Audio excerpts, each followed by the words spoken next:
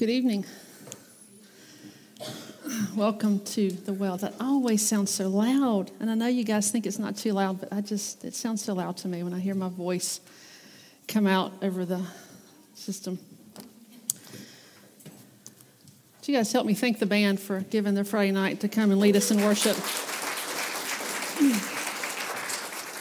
They serve us well, the men of this church, so the women can worship together.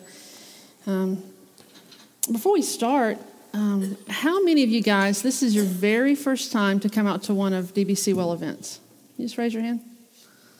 Yep, that's pretty good. That's really, really good. What about if you're here and you're under 18 years of age? Would you raise your hands for me? Ladies, look around. All the hands that are up. All right. That is why we're here. Right. Do you guys understand, ladies, older ladies in the room, and I'm one of them, and if you're here, you're also one of them. No matter how old you are, you're an older lady in the room. Titus 2 tells us that the older women are to teach the younger women. And the reason that we can't offer childcare on these nights is because we want your daughters in this room with you learning the same thing you guys are learning.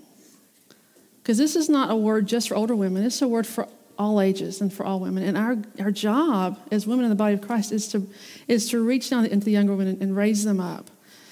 And so I'm so excited. When we were here for the brunch back in January 20th, what in June, it was January, my words tonight are so mixed up in my head. Pray for me, because I get to deliver a message. I hope it's clear. When we were here January 20th, there was a whole table right here of just young ladies that came out. And that's my heart. And I'll tell you what, I'm in a position in my life right now where God has given me a vision. And where he has me, he won't let me do what he's given me to do.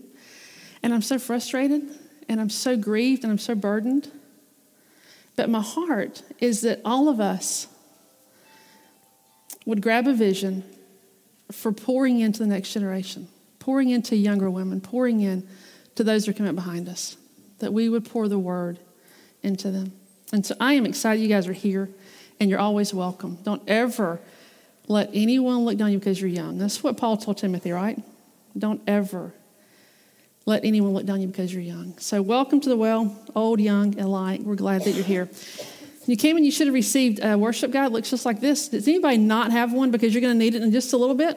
If you don't have one, raise your hand, and we will make sure you get one. I think everybody's got one, right? Okay, this is going to come in handy in just a bit. Let me pray for us, and then just after I pray, just as I say amen in just a few minutes, Colby is going to play a video for you. And I didn't know how to use this, but I wanted to use it, so we're going to use it now. And this is a video that a friend of mine, David Lawson, did as a live Facebook feed some months ago. And I actually shared it. I shared it after he did it. Some of you have seen it, some of you have not seen it. But my friend David Lawson, I've known him since I was about 18 years old. He and his wife, BJ, who's going to be here with us in October, poured into me when I was a late teen, early 20-year-old, learning to love the Word of God. They taught me how to study, and phenomenal people. But David and BJ travel throughout Southeast Asia, and he trains pastors, and she works with women, widows in particular. She works with widows and children, training them in how to study the Word of God. And so David some time ago went on a trip, and he's going to share with us what he learned. And I think his message is going to be very applicable to what I'm going to share tonight. So I want you to hear that. It's about 3 minutes long. Then after I pray, we're going to see that in just a minute. Colby, once I say amen, he's going to play that. And then I'm going to jump into what we're going to share tonight. So let's pray together. Father, we are so very thankful that you've called us each by name. And Lord, we know that if you know the stars by name, Father, you certainly haven't forgotten ours, and that you know right where you have us. You know who we are. You know what season of life you're taking us through, Father. And your call to us is just to follow me. Follow me.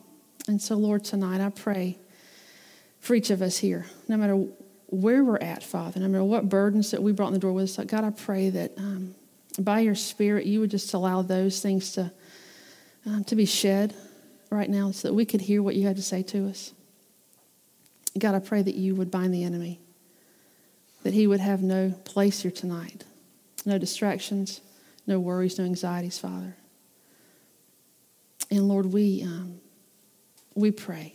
I pray, Father, that you would rend the heavens, you'd send your Spirit to teach us. Lord, I'm so inadequate to bring your word, but you are so adequate to speak through me, Father. And I pray you would take the hours I've studied, that, Lord, you would somehow do something with them in a way that only you can, Father. You know our hearts, you know our needs, and we just trust you to speak to us, Father. We need you to speak to us, and we thank you that you want to speak to us. So, Lord, would you just remove me, and would you make your word have the highest place tonight, right where it belongs. God, we thank you, and we love you for what you're doing, and, Lord, what you're going to do. And it's in Christ's name that I pray. Amen.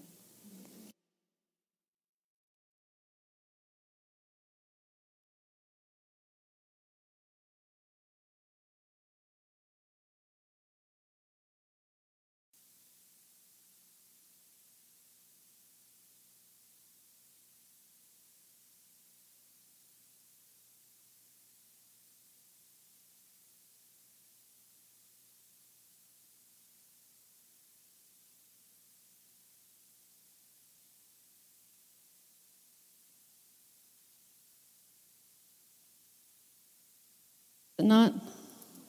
And the question is, what did I do last year? What did you do last year? In a country where we are completely free to go and do and say most anything. What did you do? What did I do last year? What did we do? Well, we're going to talk about a few things that are going to relate to that a little bit. I hope by the end of tonight, you'll kind of get the connection of that. So anyway, can I get these lights up here brought down just a little bit, just so I can see? That would be helpful, I think. And we want you to have lights. You can see your Bibles, and so they'll figure that out for us in the back. Well, I absolutely love watching period TV and movies. I'm a little strange in that. I don't know. You else like period stuff like Sense and Sensibility, Pride and Prejudice, Downton Abbey, those kind of things, like those things. I love it. Love watching Masterpiece Theater at PBS when I used to have TV. I used to love watching that kind of stuff. I love the period stuff. There's something simple about those days that I think, gosh, I would just love not to have to worry about stuff that we worry about. They didn't think about Facebook and Instagram, and they didn't check anything. You know, they were lucky if they got a letter on horseback, and that was exciting. But I love it. And I tell you this, a few years ago, I took my nephew Dylan, who's back at the soundboard, I took him and on a graduation trip to Scotland and London. And I said, anywhere you want to go within reason, and we'll go. And his mom and dad went, and his brother Colby went. Had a great time. But one thing I was not expecting to have happen on this trip was for them to enjoy the history so much. I've traveled a lot in the last 20 years, and anytime like Jamie and I would go somewhere, we'd go to a museum or go to a castle, or we'd buy a ticket, and we'd walk past this booth that gave out little headsets you listen to, or you walk around and listen to, and you push a button, and it plays information about whatever you're looking at. We always just kind of walk past that. I don't want to listen to that. I'll get the highlights. We'll be here 30 minutes. We'll go to the next site and get as much as we could get in our trip. Not those guys. We go in the first place we go, get our ticket. Well, they stop. I'm like, what are y'all doing? They stop they all get headsets. I'm like, I guess I got to have one too, right?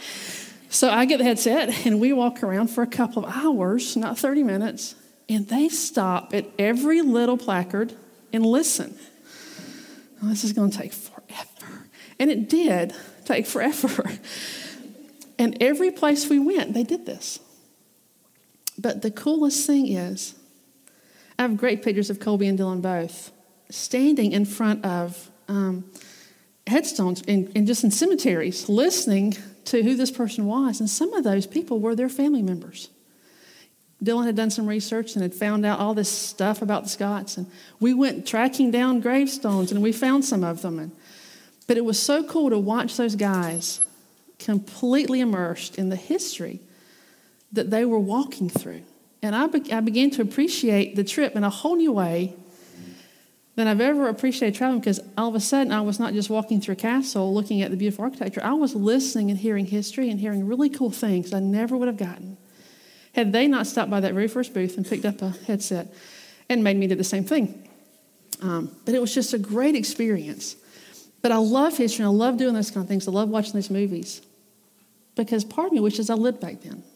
Anybody else kind of wish they lived at Downton Abbey, right? On the above ground level, not in the basement, right? You kind of wish you did that, or lived some other time. And you hear people say, "I wish I lived when Jesus lived. Wish I could walk when Jesus was walking." Or you have this time in your mind, right? Anybody? Is this just me? Am I not crazy, right? So we like that kind of stuff. But one thing I've learned is that God did not design me for those days. And I often think that, man, we need people living in our days like the Apostle Paul. I mean, he could preach some sermons. He could set some churches straight. He could plant some churches. We need some men like Martin Luther that could set doctrine straight and free us from religion. We need women like Amy Carmichael, again, being a voice for the voiceless. We need those people in our generation. But that's wrong. That's wrong because God designed them for their generation. And God has designed us for our generation. He didn't design me to live Downton Abbey, 19 whatever. He designed me for Dublin, Georgia, 2018. He's designed Esther for Bartow, Georgia, 2018. Right? He's designed all of us for where we are, when we are, right now. If you have your Bibles, flip over to Psalm 139, if you have that. If you don't, maybe you have a device you can look it up with. Psalm 139 is a very, very familiar passage of Scripture, used a lot, especially in the Right to Life month. Psalm 139, starting in verse 13.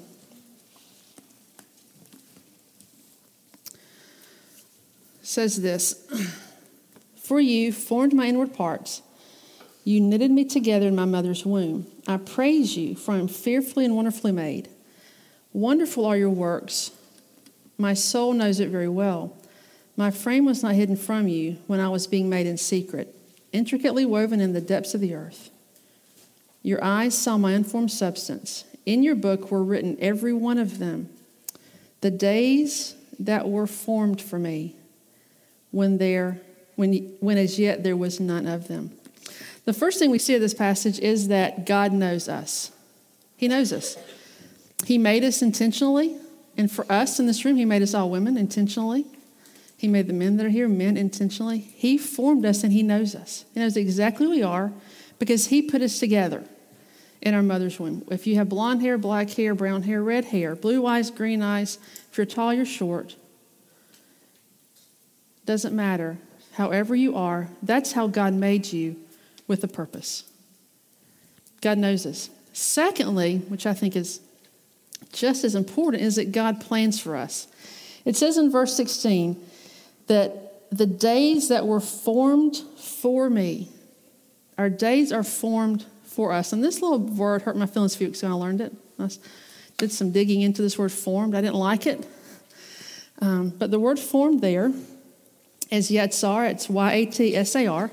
Is the Hebrew word, and it means to form, to fashion, to devise, or to frame. The word implies initiation as well as structuring. Our days are formed for us. God initiates them, and God structures them. So no matter where you're at tonight, no matter what you're going through, no matter what situation life throws at you, we know that God has formed that just for me, just for you. He forms our days. He initiates them and He structures them just for us. God knows us and He plans for us. That word, yatsar, in its participle form, it means He's a potter or a creator. What do potters do? They squeeze, they mold, and they form clay. This word is also synonymous with bara, which is the word that's used in Genesis 1. In the beginning, God created. All right? That's the word bara. I had to learn some things in Hebrew when I took Hebrew. I had to learn Genesis 1. And I can still remember the first few words. It's Bereshit bara Elohim. In the beginning, God created. Bereshit bara Elohim. Bara is that word created. It's just a synonym of Yetzar, which is used in Psalm 139, that God took something that was nothing and he created. And that's what he does with our days. And they were formed before any of them ever came to be. So my day tomorrow, your day tomorrow, no matter what happens, we can rest assured that that day was formed, that day was created, that day was initiated. It was structured by God for us. He is just that intimately involved with us.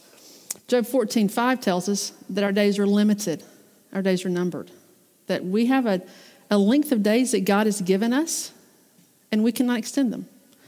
I have a number on my life. You have a number on your life. We don't know when it is. But God knows when it is. But our days are numbered. Right? Turn to, this is going to be out on the screen actually. Acts 17:26 says this. And he made from one man every nation of mankind to live on all the face of the earth, having determined allotted periods and the boundaries of their dwelling that they should seek God. He made from one man every nation to live on the face of the earth, having determined the allotted periods and the boundaries of their habitation, that they should seek God. God determined that I would be born 1973, not 1873. God determined I'd be born in Dublin, Georgia. God determined you'd be born on your birthday, where you were born, and everything in your life that brings you to this point. God formed your days. He fashioned your days. He determined the periods in which you live and the places in which you live. Isn't that kind of amazing to think that we serve a God that is that in control, that if he wanted Martin Luther to live in 2018, he would have made Martin Luther for 2018. If he wanted Jennifer Freeman to live in 1457, he would have had Jennifer Freeman live in 1457. But she wasn't fashioned for 1457. Martin Luther wasn't fashioned for 2018. We were fashioned for where God had designed for us to be fashioned, because he knows that this is the best time for us to seek God so that they could seek the Father. So what that tells us is that we are perfectly suited to lead our generation in our time. We are the generation that God has called to Dublin, Georgia, Lawrence County, 2018, to lead, to mentor, to disciple, to evangelize, to build up the body. We are the women, some of the women that God has placed in Dublin, Georgia, to lead other women to Christ. He has fashioned our days for us. He has fashioned us for our days. It is no mistake that we live when we live and where we live. It's all by the hand of God. Acts 13:36 says this. It says, for David, after he had served the purpose of God in his own generation, fell asleep and was laid with his fathers and saw corruption. David, King David, after he had served the purpose of God in his own generation, fell asleep. See, David walked with God. He was what? He was called what? A man after God's own heart. And he served the purpose of God in his own generation. And then he fell asleep. His days were numbered, just as my days are.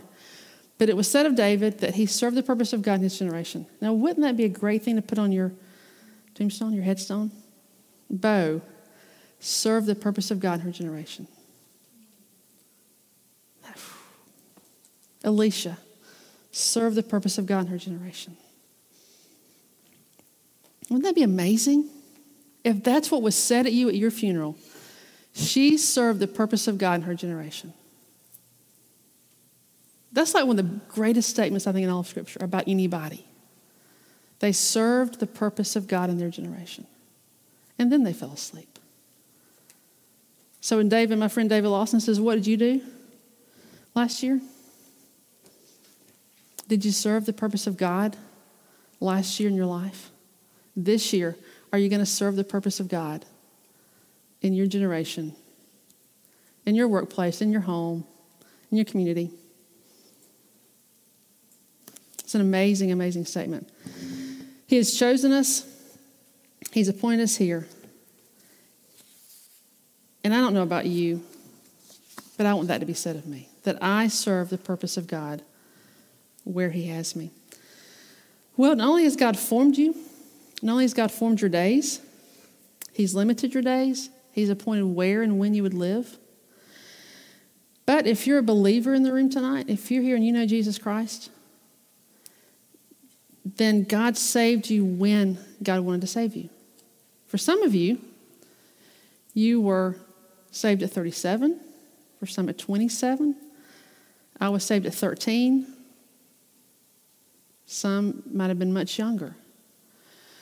Galatians 1 tells us this. Galatians 1:15 through 16 says, but when he, speaking of God, who had set me apart before I was born and called me by his grace, was pleased to reveal a son to me. Paul says, when God had set me apart from birth and called me, was pleased to reveal a son to me. So there came a point in time in Paul's life when God was pleased to reveal Jesus to him. This is why you can witness to someone over and over and over and over again. And you're thinking, why are they just not getting it? What's going on? Why can't they just respond and accept and bow the knee, right? Well, Corinthians tells us that God there's blinders on people, and they're removed when God removes them, right? They're removed when God removes them. Because there comes a day when it pleases the Father to reveal the Son to you. Not a day before. You're saved when God wants to save you. So I was talking to a friend several months ago. They got saved later in life.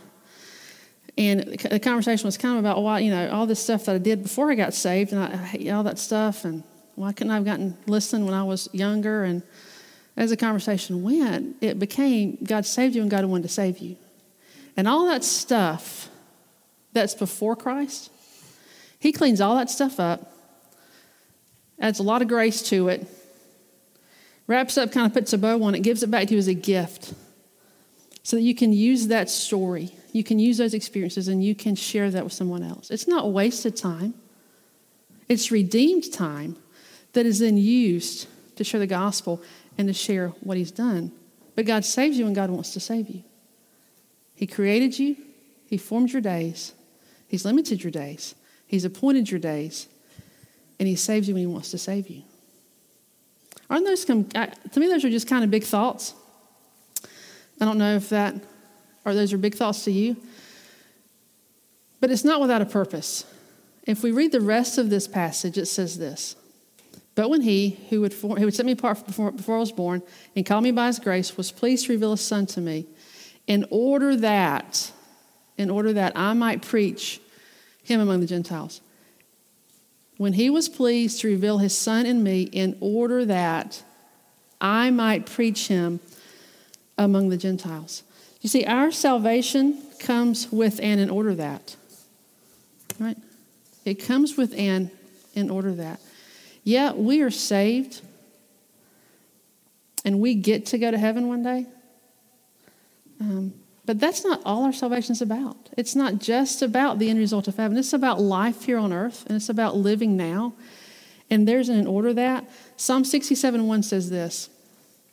It says, may God be gracious to us and bless us, that your way may be known on the earth. May God bless us, so that your way may be known on the earth. If you take that little word bless, you you trace it back to when God gave the blessing to Abraham, right? God promised Abraham a blessing in Genesis 15, Genesis 17. And we track that blessing throughout the patriarchs and them looking forward to a blessing. We get to Galatians chapter 3, and we learn that the blessing that was promised to Abraham is Holy Spirit that comes and lives in us when it's at salvation. And so when David prays, bless us, so that we can be a blessing. If we're saved in the room tonight, We could say, God, save me so that I can bless others. Save me so that I can share with others. Save me so that I can take your word to others. Our salvation comes with and in order that. And so many people take their salvation as just a security blanket. Just so I've got that. Just so, I believe, so I'm good to go. But I tell you, one day we're going to stand before the Father. And we're going to give an account. And yes, my sins are forgiven. Yes, I stand in the righteousness of Christ. But when I stand before him, I'm going to give an account of my life. Deeds done in the body, good or bad. And rewards will be given to us. And so if there are rewards that are given, then there, by default, is going to be a loss of reward. And all that's based on not, do I know Jesus? But it's based on how do I live my life? And I tell you, I think this is how God works, but I love that almost every well we've had, what Chad has been preaching, has gone right along with what the message has been from up here, no matter who has been speaking. And if you were not here last Sunday or the Sunday before, his messages are Nehemiah. Really, what are you going to do with your brick? You're given a brick. And we're all given bricks to take home with us to put on our shelf. And you're given a brick. You're given a life. You have one life to live. What are you going to do with it?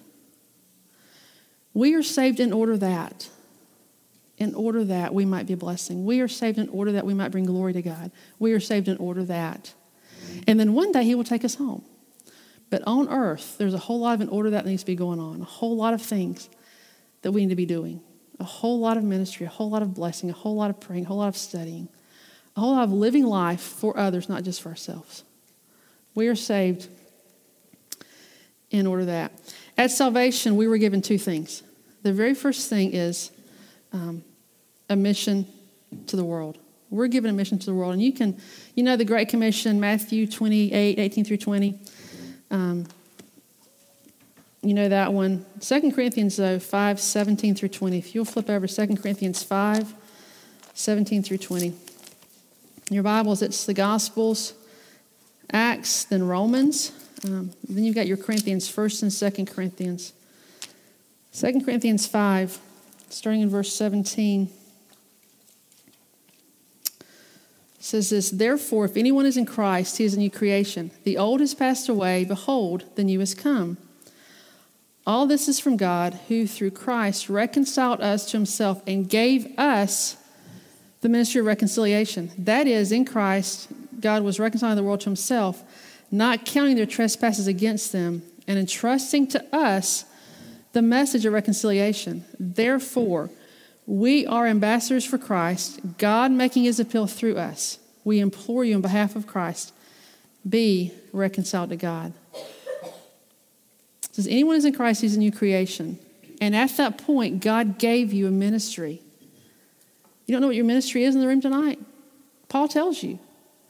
He's given you the ministry of reconciliation. He's given you a ministry.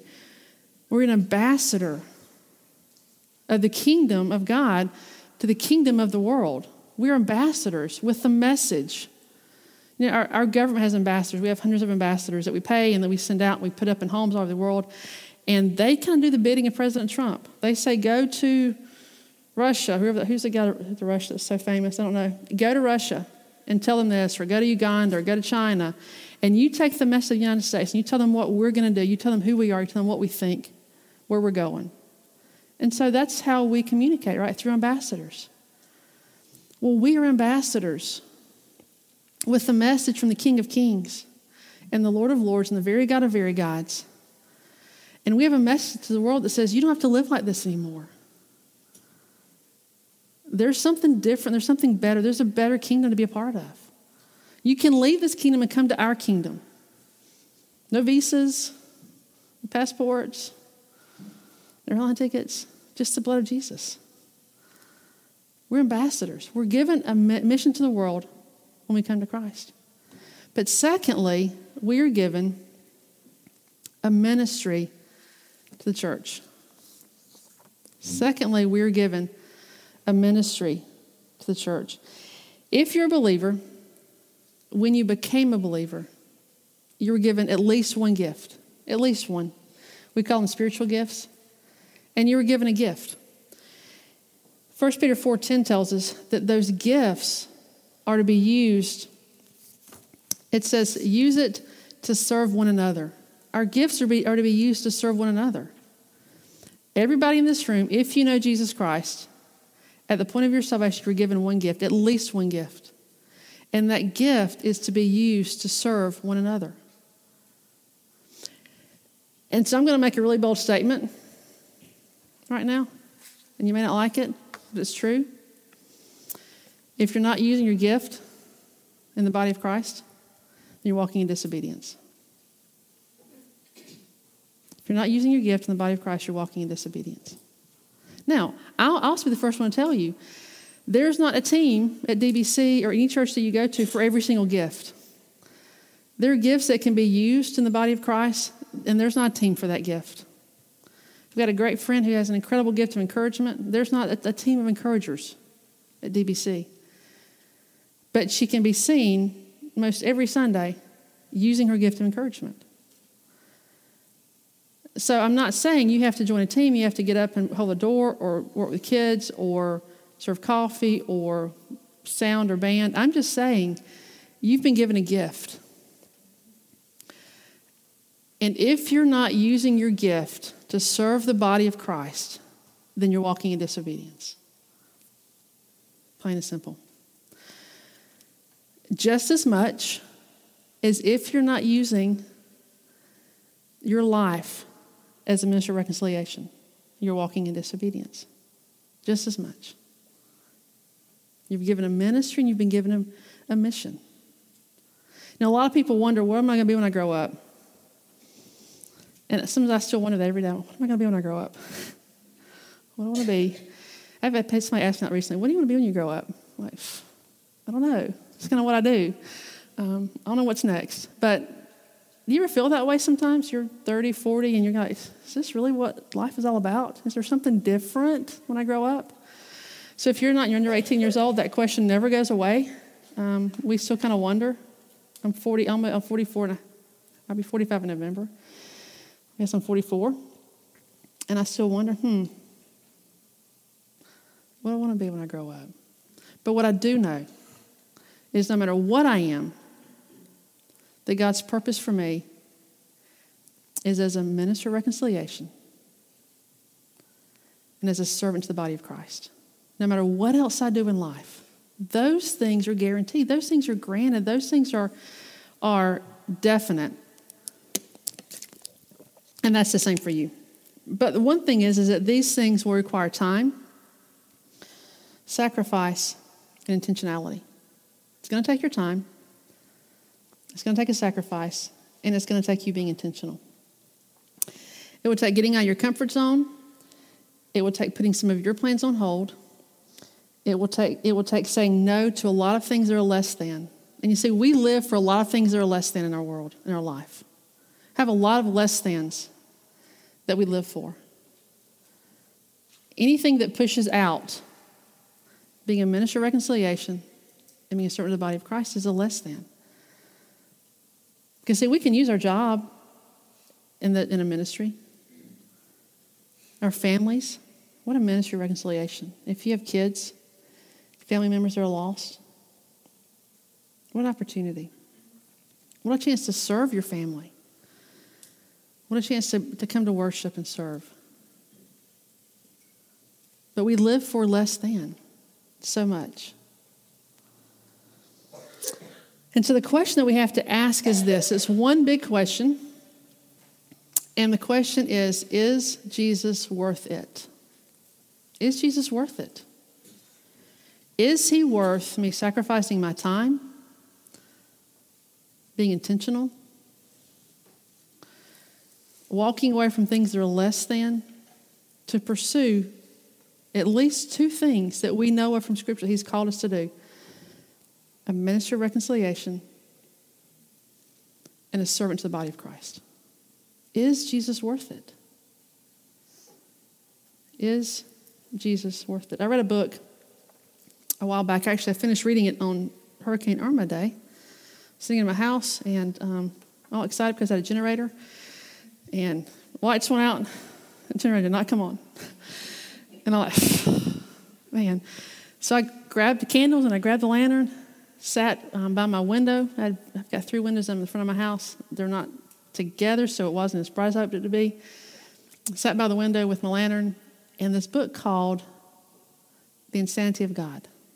I'd read about almost half of it, and it's a book about, not that thick, it's a decent-sized book. And I just began to read, and I got so enthralled in this book, and I read, until I finished it. Probably read for 6 hours, finished it all in that day. Has anybody read that book? I know a few of you read it. Just a great book. And I would tell you, if you don't read any of the book in the next year, the next 10 years, read that book. The first half is about a guy and his family that goes to Somaliland when no one else was going in. They went in before the UN ever went in, back in the 90s, when it was just a complete war zone. And they were the only people there that were trying to do anything to help. And spent years there, years in Africa working, and left the field just kind of devastated with what they saw. Just came home, and I won't tell the story, but came home and through some difficult situations, and we're just kind of wondering, is it worth it? Is it worth it? Is it worth being there? So they get connected with a college group, and they're discipling some college kids, and the guy decides to go and into some of the most difficult places of the world, China, Russia, some of the Muslim, the 1040 window, some really, really difficult places, and finds believers and interviews them to find out, what are you doing? How are you doing it? Is God actually doing things in hard places? So the second half of the book is all of these amazing, amazing, amazing interviews that would just rock your world, things that they say. But throughout the book, the question is Jesus worth it? Is he worth this? Is he worth it? And one of the things that they talk about is freedom. And one of the very last chapters talk about freedom, and that in the countries that he's visiting, China, Russia, he didn't even name them. They're so, I would say Iran probably. I doubt he went to North Korea. I don't know. But in these places, just like my friend David Lawson shared, it's just illegal. I mean, they know they're going to die for their faith. And some amazing stories of God just doing only God things, Acts kind of stuff. I mean, it's stuff from the book of Acts that God's doing in these countries. But they talk about freedom. They say, you know what, in Iraq, Iran, these countries, they are just as free as we are to share the gospel. They're just as free as we are. But they have to decide, is it worth the consequence? Is their obedience worth the consequence? Remember years ago, Jamie and I went to Moldova, and crazy story in and of itself, only a God thing that we ended up in the right place at the right time and got out of there alive, because we had, I guarantee, ex-KGB watching us, and even kind of tried to shut down one of our meetings. It was quite scary. I was just wanting my mama at that point. I said, where's my mama? And can she come get me? And doesn't even know where I'm at. I didn't know where I was at. I was just in Moldova. Just me and her with the family. We went with the group. We kind of did our own deal, and I will never do that again, ever, because nobody knew where to come get me. But the family that we stayed with, they teach Bible in the schools. We're having dinner one night, and Arthur asked us, he said, what do you guys do back in the States? So we're talking. He said, do you do anything in your schools? I said, no, we can't. It's illegal. Stupid thing to say, because it's not perfectly legal there either. And he says, well, have you tried? No, I haven't. And so that just kind of shut the conversation down.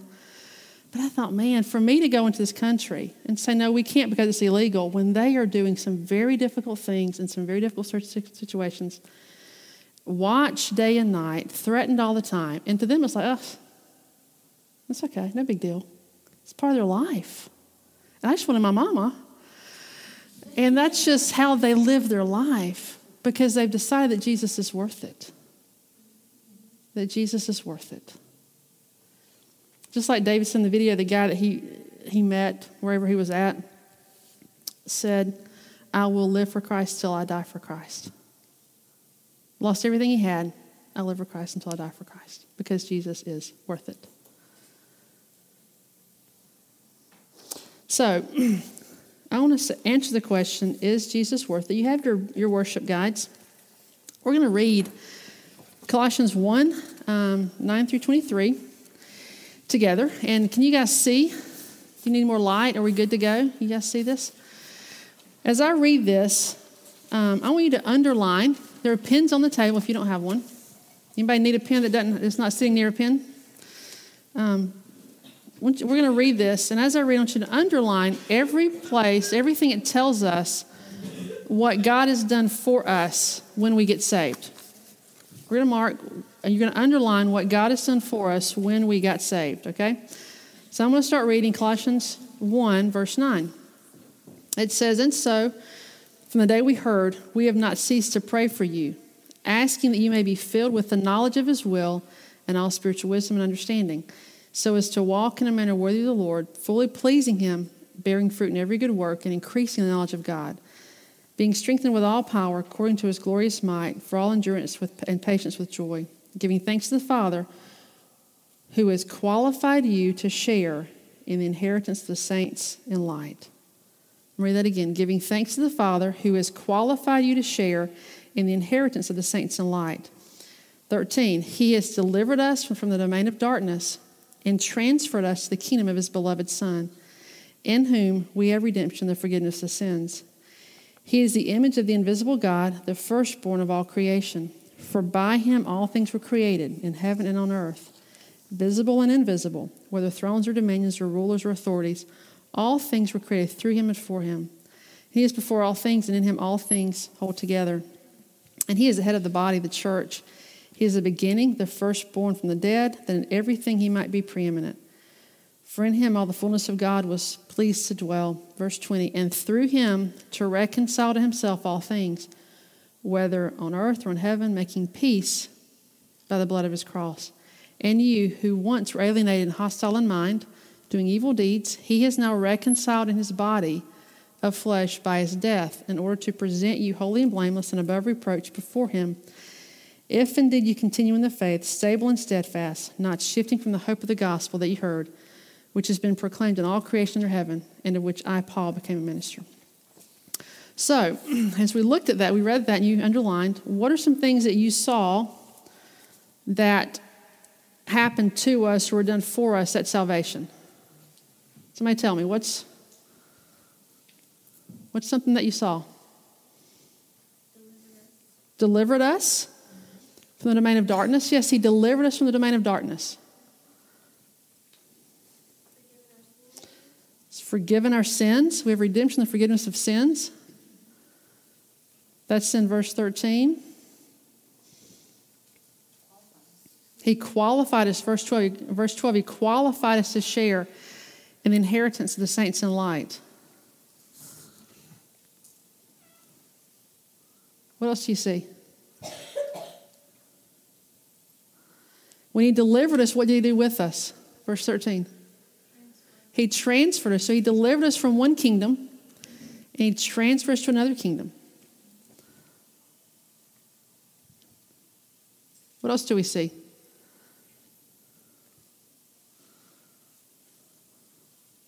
What about verse 20? We're reconciled to him. All right, we're reconciled to him.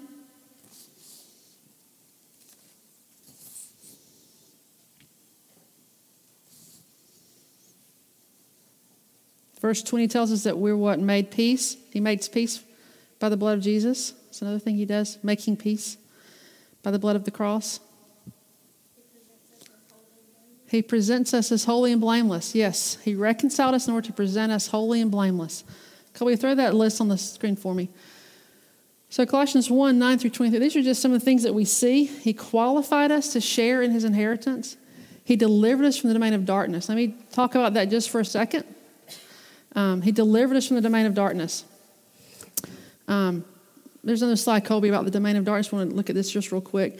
There are two kingdoms in this world. We're going to use this table and these girls? You're in the middle, Danielle. That's good. You're right on the fence. Everybody on this side of the room, you're in the domain of darkness. At least you're like, no, I've been delivered. This side of the room, you guys are the kingdom of his son. And they're two different kingdoms. And you're in one or the other. There is no gray kingdom. There's no middle. You got to decide, Danielle, which side are you going? You're in one kingdom or the other. You're either in the domain of darkness or you're in the kingdom of his son. There's not a third option. So if you live in the domain of darkness, these are just a few verses. 1 John 5:19 says, this world here lies in the power of the evil one. So that you're in the power of Satan. If you're in this world, it lies in the power of the evil one. Ephesians 2:2 tells us that Satan is the prince of the power of the air, that he is working in this kingdom. Ephesians 6:12 tells us that there are rulers, authorities, and powers in this present darkness. But the good thing is if you keep reading those verses, if you live over here and you're in this kingdom, he's given you weapons and he's given you armor and he's given you protection from what happens in this kingdom over here. But if you're in this kingdom, you have none of that. But if you're in that kingdom, you do. All right? Next screen, Colby. 2 Corinthians 4:4 says that the God of this world has blinded your minds. That the God of this world, who we know is Satan, has blinded your minds if you live in the domain of darkness. John 12:30, Jesus talked about a time when the ruler of this world, who we know is Satan, is going to be cast out. And then in John 8:34 through 44, it's a really fascinating passage. He's dealing with some Pharisees. He says, your father's the devil, and you're of your father the devil, because you live in the kingdom of darkness.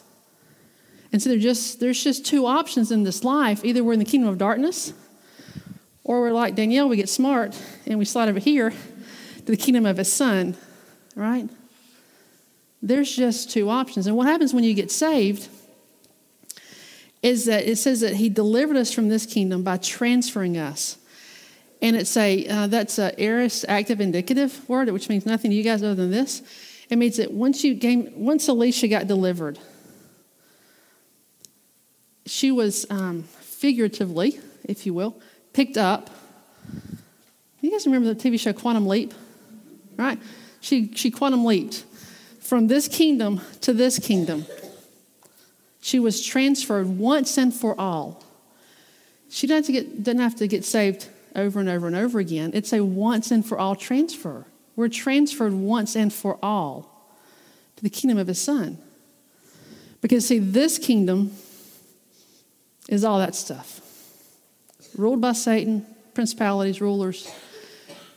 And while we live amongst the people here, our kingdom is over there. We're given protection, we're given shelter, we're given armor to make it through this. But once you come to Christ, you are transferred, you are picked up, and you are moved. And Ephesians tells us that we're actually seated with Christ in the heavenlies. That right now, we are seated with Lord Jesus Christ. That's how transferred we are, if you know Jesus. So, we were qualified, we were delivered, we were transferred. We have redemption. We're reconciled to him. He's made peace for us. And he reconciles us to present us holy and blameless before him one day. And I tell you, just as by way of commercial, this summer we're studying 1 Thessalonians, all about us standing before him one day, being blameless before him. The entire summer, 1 Thessalonians talking about us being blameless before the Father. I encourage you to jump in on that. Ephesians, flip over in your book, Ephesians 1:3 through 2:22. It's a long passage. Going to read it. Do the same thing. Underline what you see. Talks about what happens to us when we get saved. So it's going to be a little bit of redundancy, but that's good. All right, so starting in verse 3. Blessed be the God and Father of our Lord Jesus Christ, who has blessed us in Christ with every spiritual blessing in the heavenly places. And he chose us in him before the foundation of the world, that we should be holy and blameless before him. In love, he predestined us for adoption to himself as sons through Jesus Christ, according to the purpose of his will, to the praise of his glorious grace, with which he has blessed us in the beloved. Verse 7, in him we have redemption through his blood, the forgiveness of our trespasses, according to the riches of his grace, which he lavished upon us in all wisdom and insight, making known to us the mystery of his will, according to his purpose, which he set forth in Christ, as a plan for the fullness of time to unite all things in him, things in heaven and things on earth. In him we have obtained an inheritance, having been predestined according to the purpose of him who works all things according to the counsel of his will, so that we who were the first hope in Christ might be to the praise of his glory. Verse 13, in him you also, when you heard the word of truth, the gospel of your salvation, and believed in him, were sealed with the promised Holy Spirit, who is the guarantee of our inheritance until we acquire possession of it to the praise of his glory. For this reason, because I've heard of your faith in the Lord Jesus and your love towards all the saints, I do not cease to give thanks for you, remembering you in my prayers, that the God of our Lord Jesus Christ, the Father of glory, may give you the spirit of wisdom and of revelation and the knowledge of him, having the eyes of your hearts enlightened, that you may know what is hope to which he has called you, what are the riches of his glorious inheritance in the saints, and what is the immeasurable greatness of his power towards us who believe, according to the working of his great might, that he worked in Christ when he raised him from the dead and seated him at the right hand in the heavenly places, far above all rule and authority and power and dominion, and above every name that is named, not only in this age, but also in the one to come. And he has put all things under his feet, and gave him his head over all things to the church, which is his body, the fullness of him who fills all in all. 2:1. And you were dead in your trespasses and sins, in which you once walked, following what? The course of this world, following the prince of the power of the air, the spirit that is now at work in the sons of disobedience, among whom we all once lived in the passions of our flesh, carrying out the desires of the body and of the mind, and were by nature children of wrath like the rest of mankind. But God, being rich in mercy, because of the great love with which he loved us, even when we were dead in our trespasses, made us alive together with Christ. By grace you have been saved, and raised us up with him, and seated us with him in the heavenly places in Christ Jesus, so that in the coming ages he might show the immeasurable riches of his grace and kindness towards us in Christ Jesus. For by grace you've been saved through faith, and this is not your own doing, it is the gift of God, not a result of works, so that no one may boast. For we are his workmanship, created in Christ Jesus for good works, which God prepared beforehand that we should walk in them. Therefore remember that at one time you Gentiles in the flesh, called the uncircumcision, by what is called the circumcision, which is made in flesh by hands. Remember that you were at that time separated from Christ, alienated from the commonwealth of Israel, and strangers to the covenants of promise, having no hope and without God in the world. But now in Christ Jesus, you who were once far off have been brought near by the blood of Christ. For he himself is our peace. He has made us both one, and has broken out in his flesh the dividing wall of hostility, by abolishing the law of commandments expressed in ordinances, that he might create in himself one new man in place of the two, so making peace. Verse 16, and might reconcile us to God in one body through the cross, thereby killing the hostility. And he came and preached peace to you who are far off, and peace to those who are near. For through him we both have access in one spirit to the Father. So then you are no longer aliens and strangers, but you are fellow citizens with the saints and members of the household of God, built on the foundation of the apostles and prophets, Christ Jesus himself being the cornerstone, and in the whole structure being joined together grows into a holy temple in the Lord. And in him you also are being built together into a dwelling place for God by the Spirit. It's a lot of words. What did we learn? What did you see? What did you underline? What God has done for us in saving us?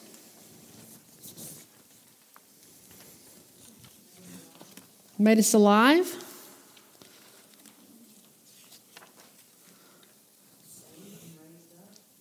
Saved and raised up. Blessed us. What was that?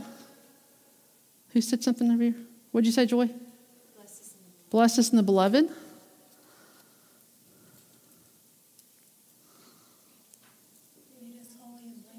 Made us holy and blameless. Okay, the cornerstone.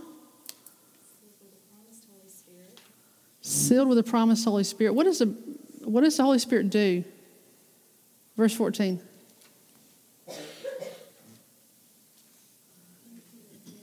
Guarantees our inheritance. We talked about in Colossians chapter 1 that we are qualified for an inheritance. God qualifies us for it. Well, the Holy Spirit guarantees that inheritance. Until we can obtain it, He has guaranteed it. So we're qualified for it by the Father, but the Spirit seals us and He guarantees what is coming for us. It's kind of like when you guys, I grew up across from Mr. Fred's store, and I go over and I get a Coke in a bottle.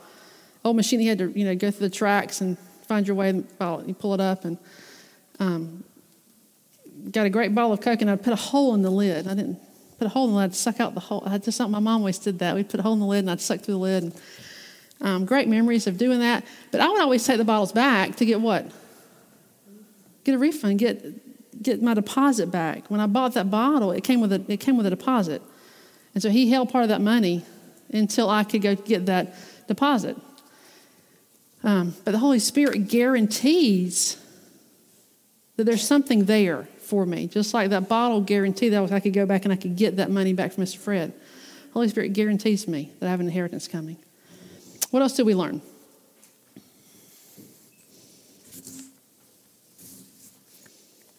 We're brought near by the blood of Christ. We have access to the Father through Jesus. Kobe, let's throw that list up, if you will. This is actually 2 screens here. Redemption through His blood, forgiveness of our trespasses. He lavished grace on us. Have you guys remember the story of the prodigal son? Actually should have been called the prodigal father, because as lavishly as the son spent his inheritance on everything he shouldn't spend his inheritance on, the Father lavishly forgave the Son and lavished grace on him. The Father lavished His grace upon us. We've obtained an inheritance. We're still the Spirit. The Spirit guarantees our inheritance. The next screen, Colby, says we're made alive together with Christ, or with Chris, if you read the screen. We're raised up and seated with Him in heavenly places. We're brought near, and we have access to the Father. All of this happens when we come to Christ, when He transfers us from one kingdom to the next kingdom. If you live in this kingdom, you're under the power of Satan, under the forces of evil. But once you're delivered, you're delivered. Once you're transferred, you're transferred. So that is what happened to us and for us when God chose to reveal the Son to us. That is what Jesus was contemplating in the garden that night when He was sweating blood. That's what He was contemplating. He knew this was the outcome of His sacrifice. And not that He didn't want this to happen. He didn't want to go through, He had to go through for this to happen for us. He wanted this to happen without Him having to sacrifice, right? He says, God, if you will, let this cup pass from me. But not as I will, but as you will. And it was worth it to the Father.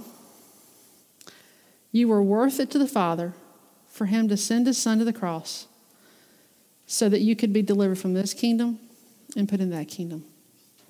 You were worth it to the Father.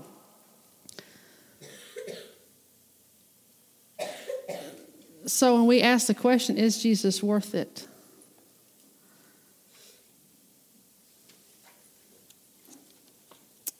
We were worth His death.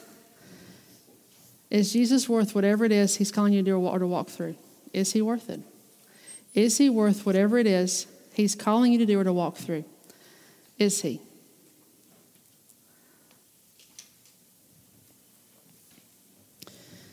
We don't have time to go through Romans. But when you get to Romans 11, Romans 12, and the end of Romans 11, Paul talks about how God hardened the hearts of the Jews. And He hardened the hearts of the Jews so that He could make the gospel available to us. There's a portion in the book of Acts where Paul tells the Jews, he says, look, I'm going now to the Gentiles. And the Gentiles start rejoicing that they now have access to the gospel. But He hardened the Jews so that we could have access to the gospel. and to make them jealous. And you get into Romans chapter 12, verse 1. You guys all know this passage. And it says in Romans 12, verse 1, I appeal to you, therefore, brother, by the mercies of God, to present your bodies as a living sacrifice, holy and acceptable, which is your spiritual or your reasonable worship. Paul's saying, in light of everything God has done for you, in light of the fact that he formed me, he fashioned me, he saved me, qualified me, delivered me, transferred me, brought me near, gave me access to the Father, sealed me, made me alive, all the things we talked about. Therefore, based on all of that stuff, therefore, brothers, sisters, by the mercies of God, present your bodies as a living sacrifice. That living sacrifice, what most theologians believe that it is a burnt offering. That's what Paul was talking about, was a burnt offering. And in burnt offerings, what would happen is that's the one offering that the entire offering was consumed on the altar. The priest didn't get any parts of it. The entire offering was brought and it was put on the altar. And the altar had these four corners, almost like horns, that they would tie the sacrifice to. And so the offering was brought, the entire animal was brought, put on the altar, and it was tied to the altar. And they would light a fire, and the fire would consume the offering. And the priest's job was, as the offering began to slide off that altar, they would take these big hooks, and they would grab the meat, and they would pull it back on the altar. Because, see, the offering could not slide off the altar. It had to be wholly consumed. And Paul is saying, based on everything God has done for you, the only reasonable act, the only thing that makes sense, the only thing that is intelligent is for you to climb on the altar and stay there and to offer your entire body as a sacrifice. That we don't crawl off when things get too hot as much as we want to sometimes. We don't do that. We stay there. And we allow people, our friends and our pastors and our ministers, to grab those meat hooks and drag us back on. Several months ago, I was going through a particular difficult time. One day of many the last couple of months. And I don't know what was going on. I know the general situation, but it was a rough few days. And a really sweet friend did probably the sweetest thing that's ever been done for me. Was she took a picture of my notes that I taught at the May Well last year. Screenshot, and she sent it to me. And I thought, did I say that? Because, man, that hurts today. But, man, that's what we do for each other. That when we're tempted to slide off the altar, we pull each other back on. Because we are to be living sacrifices, and the whole of us is to be consumed. Because we were worth it to the Father to send the Son to the cross. Is Jesus worth it? I'll live for Christ till I die for Christ. All right? Is Jesus worth it? My only rational response, the only thing that makes sense when I look at where I was without Christ and what Christ has done for me, is come to the altar day after day and say, you're worth it. And these are some truthful statements that I would like for you to consider. If Jesus never does one more thing for you before he calls you home, he's worth it. If Jesus never works out one more financial situation for you, he's worth it. If Jesus never works out one more work problem for you, he's worth it. If Jesus never heals another disease or illness in your life, he's worth it. If Jesus never gives you the life you dream of, he's worth it. If Jesus never brings you a spouse or gives you children, he's worth it. If Jesus calls you to the uttermost with the gospel, he's worth it. So is Jesus worth it? Is he worth your obedience when it's hard? Is he worth you being disciplined with your finances so that when he calls you to give, you can give? Is he worth you being a good steward of your time so that you can sit with him daily and learn from him? I'll tell you, one of the very best things that ever happened to me is last June, I lost my DirecTV. And the day I walked in, that first day it was cut off, like you get these rude letters from DirecTV, all in red, saying if you don't pay, we're going to cut it off. And so a month, either you choose to eat or you choose to watch TV. Really easy decision to make. So when June 6th was my cutoff date, and I knew I wasn't going to have TV when I got home. I don't know, I think it was an act of God. I had it like for the next 4 days, so I like recorded stuff, but I didn't realize you can't watch your DVR when they've cut off your DirecTV. So that didn't work for me. But I thought, I still have internet. So I began streaming Hulu and Netflix, but I say all this time was just redeemed. Then I moved to our farm at a cabin. You guys know where I live, and I moved out there in September, and no internet, which means I can no longer stream Netflix and Hulu. And I didn't want to get a contract for DirecTV. Who knows how long I'll be there. And so the very first weekend I'm there, I'm thinking, okay, there's no TV, there's no even streaming, I barely get Facebook. I thought, I can rent some movies, Redbox. So at Redbox, and I go home, and my TV's sitting right beside my window unit, which is an old one, and it's very loud. So I get on the sofa, turn the TV on, can hear nothing. And so the volume's all the way up, still hear nothing. And I'm just lamenting this whole deal. You know what Jesus said? This is just you and me. This is just you and me. And so not having TV and no internet to stream, I have redeemed so much time to sit at the Father's feet and just to listen and to study and to be with him. And I know that's not everybody's reality in here, but it's my reality, and I've loved it in a sense. I've learned to love it, and I've learned to manage my DV. My sister and her family gave me a sound bar for Christmas, so I can actually hear stuff when I watch DVDs. It's been a blessing. But man, when I go home, I don't even think about TV. I don't think about it. I go home, I walk my dogs, I feed myself, feed them. And I'm fortunate.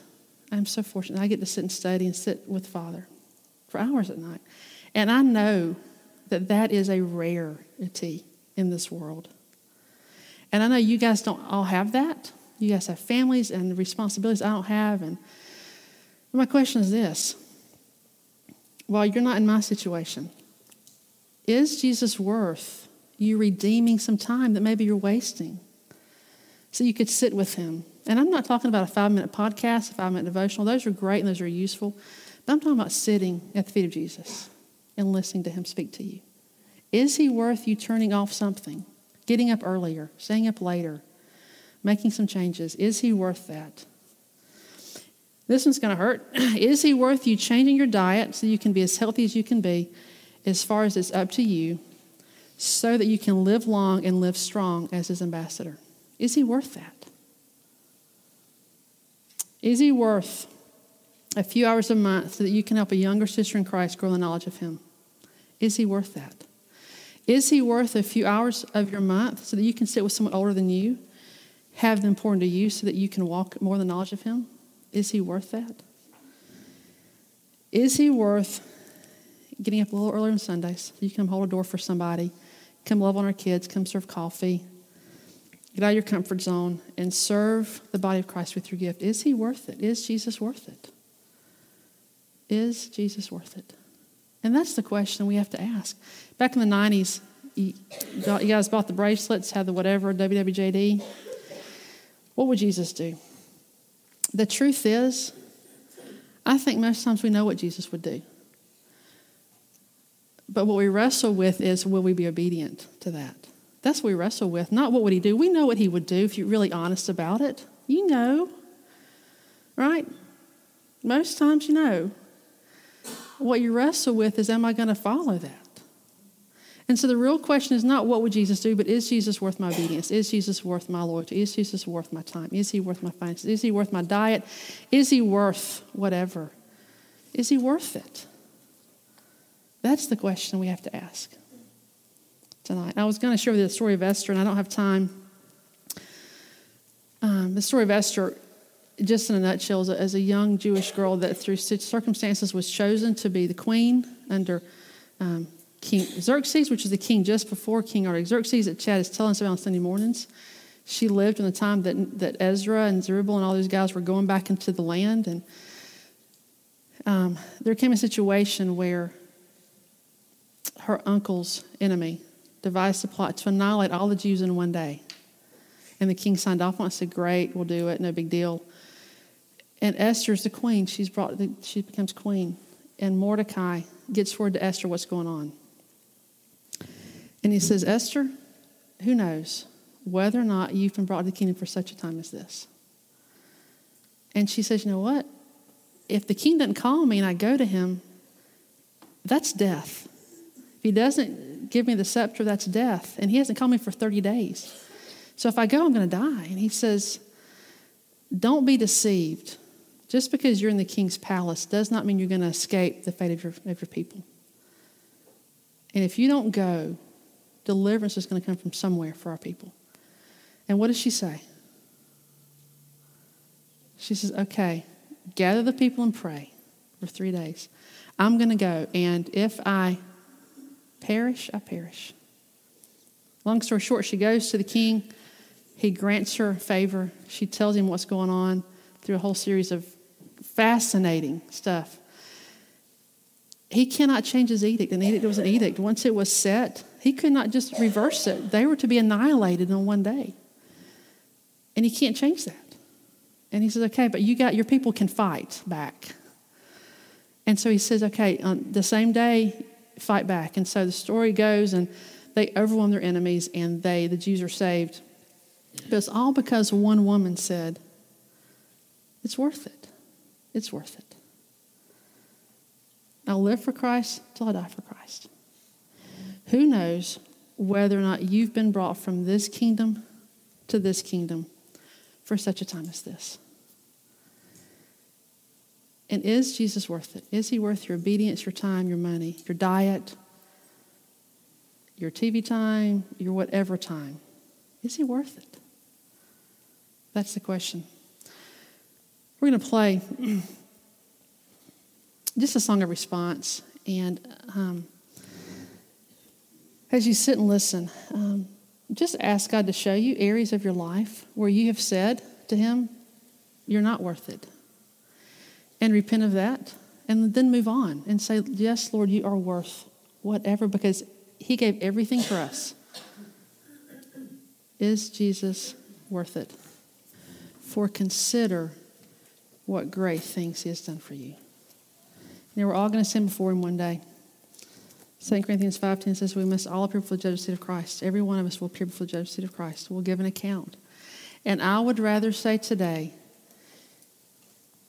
Jesus is worth it, than have him ask me, was it worth it? I would rather say today and live my life saying Jesus is worth it than have him ask me, was it worth it? Was the loss reward worth it? Was my disappointment worth it? Because I did not live my life as if he is worth it every single day. Now, let me pray for us and I'll give you some instructions. Father, we are so very grateful for your word. And Lord, I just tell you that you are worth it and so much more. And Father, if you never do anything else for me in life, if you don't give me anything I'm praying for, that, Lord, you're worth it. And Lord, remind me tomorrow morning and the day after that you're worth it. And God, for those that are here tonight that are wondering, are you worth it? God, I pray that you would reveal more of who you are to them, Father. God, help us live in the light of eternity instead of living for less than. Give us eyes to see. Give us hearts to be ministers to the world and ministers to your church, Father. Help us be women who will be said of, fulfilled our purpose in our generation. We want that set of his Father. God, we thank you. We love you for what you're doing and what you're going to do. And it's in Christ's name that I pray. Amen.